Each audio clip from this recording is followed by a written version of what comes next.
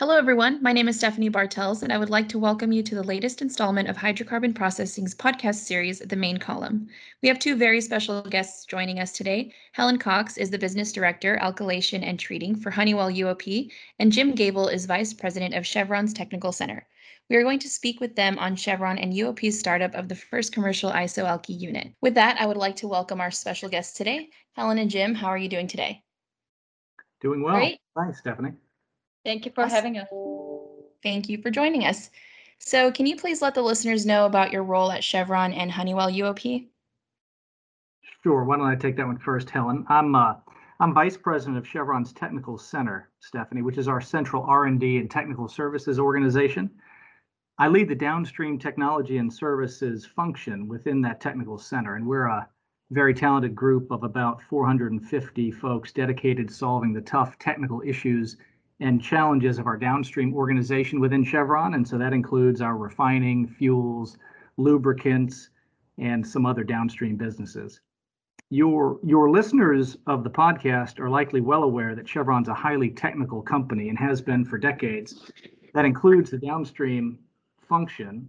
And they may also know that in refining specifically, Chevron's invented and then commercialized many of the hydroprocessing and refining technologies we use across the industry today, including hydrocracking, reniforming, Aromax, isodewaxing, and now the new LC slurry process for resid upgrading.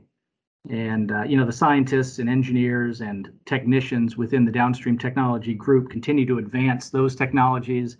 They also work on new challenges and new technologies like the ISOALKY technology that we'll talk about today, which is really one of the major innovations in alkylation over the past 80 years. Thanks, Jim. My name is Helen Cox. I'm the Business Director at UOP for Alkylation and Treating Technology Portfolios, and my special focus is around the commercialization and business development of ISOALKY technology. And as Jim said, your listeners are probably aware of both of the firms. UOP specifically is a technology licensing firm that has invented technology for the past 100 years. I think this year is about our 107th year, and we've invented technologies all the way from light molecules to heavy molecules. So I'm very excited to be here and talk about the latest and greatest in alkylations technology area that we're really excited about. Happy to have you both. So today I wanted to discuss Honeywell UOP's and Chevron's startup of the first commercial ISOALKY unit. Can you provide a brief overview of the process and what it does and produces? Okay, I'll take this one. ISOALKY is one of the conversion processes used in a refinery. It enables the same basic chemistry that is similar to other alkylation technologies like sulfuric acid alkylation or HF. And so it's used to convert small olefinic molecules like propylene and butenes and isobutane into alkylate, which is a high octane and a key gasoline blending component. At a high level, ISOALKY process flow scheme is very similar to other liquid alkylation technologies. We have a small feed treatment section where the olefins and the isobutane are treated and then directed to the reactor section for alkylate make. The reactor effluent is then sent to product distillation to take alkylate as product. The ISOALKY catalyst is quite the enabler for our process and is unique in itself. It is regenerated in a small in situ regeneration section that's online within the unit, which is a slightly different than current existing technologies. Great. And can you walk us through the steps on how this JV process came to be? Sure, Helen, I'll jump in on that one. The development of the technology itself is really another example of the amazing effort and endurance it takes to launch one of these new processes in the refining space. In this case, ISOALKY started with some really smart and curious people more than 20 years ago. In the late 1990s, the core of the technology, this advanced ionic liquid, first began to attract attention from researchers in scientific organizations in many fields. And Chevron scientists saw that there could be potential in several specific areas for refining, and began exploratory work end of that decade, around 1999, and they were getting up to speed on the research in the field, through the literature. They were doing material screening, theoretical calculations. And by 2004, they'd identified a catalyst for alkylation trials in bench scale units.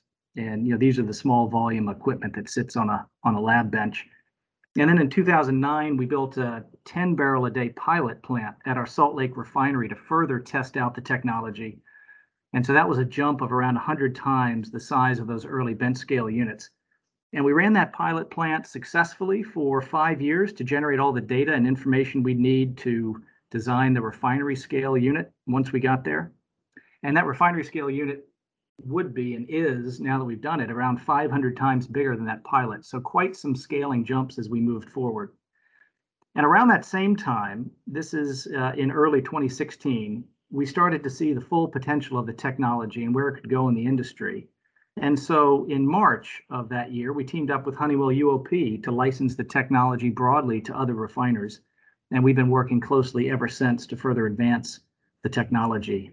UOP has been a really strong partner, bringing to the table a lot of experience and leadership in alkylation technology, as well as in the general scale up of new processes inside refineries.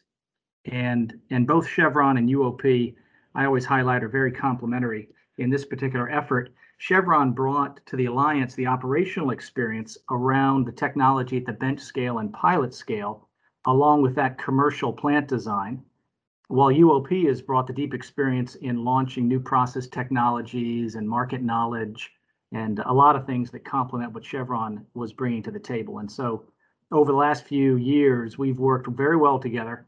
Chevron's embarked on building the first of its kind unit for a full-scale production facility of the ISOALKY technology at its Salt Lake refinery. And we started up the unit this spring. It's exceeded our expectations so far. We had on-spec production within 2 days of startup. And so it's a long road, and that's more than 20 years I just outlined. And that's why whenever anyone says, hey, it's a new technology you've got, it really isn't a new technology when you think about the long journey of what we've done. How is this technology more beneficial versus other alkylation processes? Well, Helen, why don't I jump in on that, and then you can follow up perhaps. The isoalky technology at its heart uses a non-aqueous salt, or this ionic liquid, at temperatures below 100 degrees F to convert the high olefin LPG streams coming off an FCC into that high value, high octane blending component that Helen was mentioning earlier.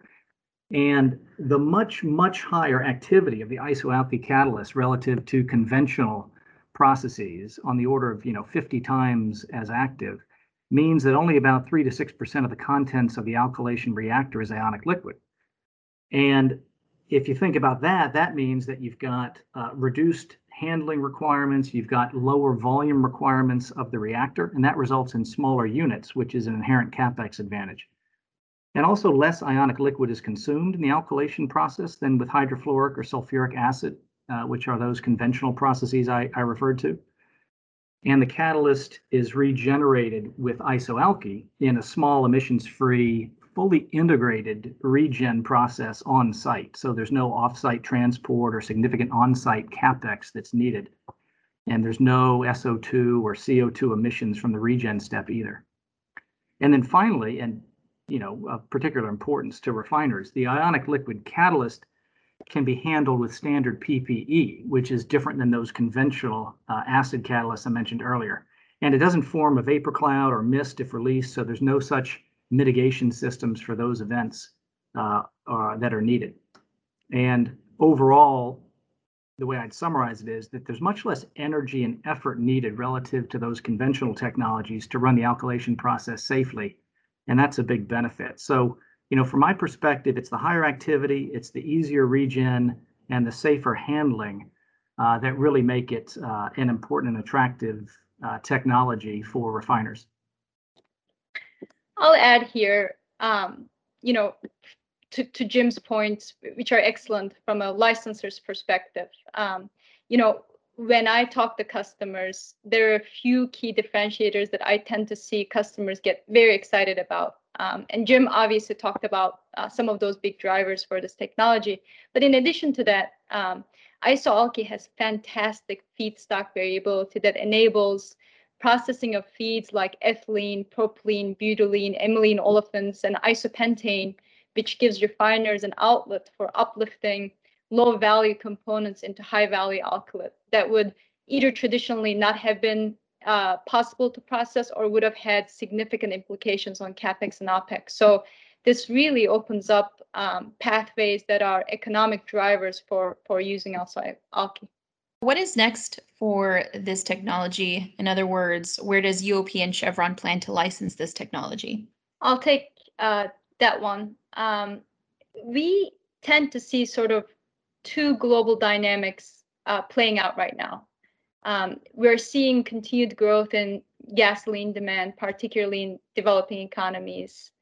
In those regions, our customers are looking at new unit installations of ISOALKY, and we have several active projects around the globe that fit into this category.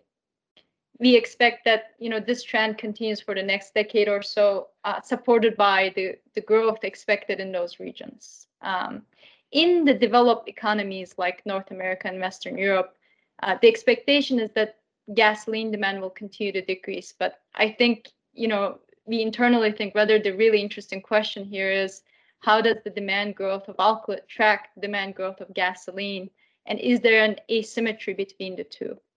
We expect we'll be seeing that the alkylate growth rate is continuing to decouple from that of gasoline demand, and that we're already really starting to see this materialize. There is a strong and growing demand for alkylates. And in North America and Western Europe, while we don't expect many new units, we expect to see significant retrofit activity that enables additional production capacity. What is the scalability of this plant? For example, range of processing capacity. Does this technology work best at a specific capacity range?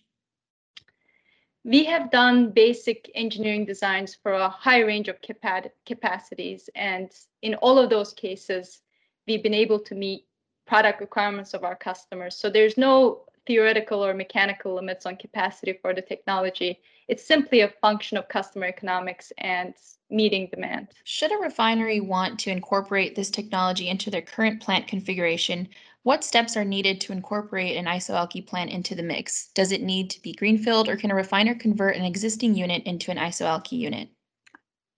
Well, maybe I'll take that one, Helen, with our current experience.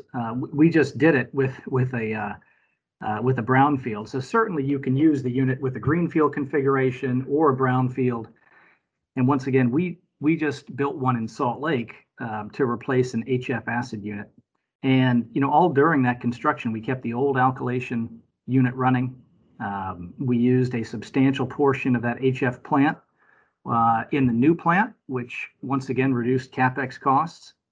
And with that experience, I would probably share three steps that we would think would be important that we learned in our construction. First, and this is no different than any other capital project inside a refinery, you really need good organization and planning for such a project when you got an active refinery that's ongoing. And second, you need a dedicated incremental resource for the project that you can supplement the refinery's workforce with. And that's similar to any big project inside a refinery. And then finally, over the last few years, Chevron's really emphasized simulator technology and training. And that helped in this case too. The operators have done a great job getting up to speed on the new unit. So I would share those kind of three recommendations from our perspective. And from a licensor point of view, where we are trying to reach out to a wider range of refiners, we offer both options for ISOALKY. We're seeing new unit requests for customers that are looking either for new refinery capacity additions for the regions I discussed earlier, or when customers have reached equipment life in their existing acid alkylation units and would like to reinvest in replacement. So for those, we can do greenfield. We also see revamp requests very similar to Salt Lake City Refinery for converting HF or sulfuric acid alkylation units due to the advantages of ISOALKY we discussed earlier.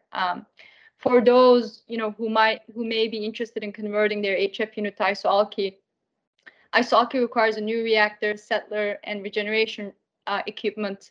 But most of the existing sections, such as feed treating, product separation, product treatment, can all be reused. We study the existing equipment for specific refineries all the time. We've done these feasibility studies, and we can provide detailed information around each piece of equipment and their ability to be reused. And in most cases, the revamps lead to increase in capacity, which is a big economic driver, and without violating permitting restrictions that may have been preventing the refiner from increasing the capacity in the past. So those are pretty big drivers for both the revamp and the new units that we offer. Well, again, Helen and Jim, we cannot thank you enough for your time today to discuss this milestone in our industry. Lastly, we want to thank all of you for listening to the latest installment of Hydrocarbon Processing's podcast series, The Main Column.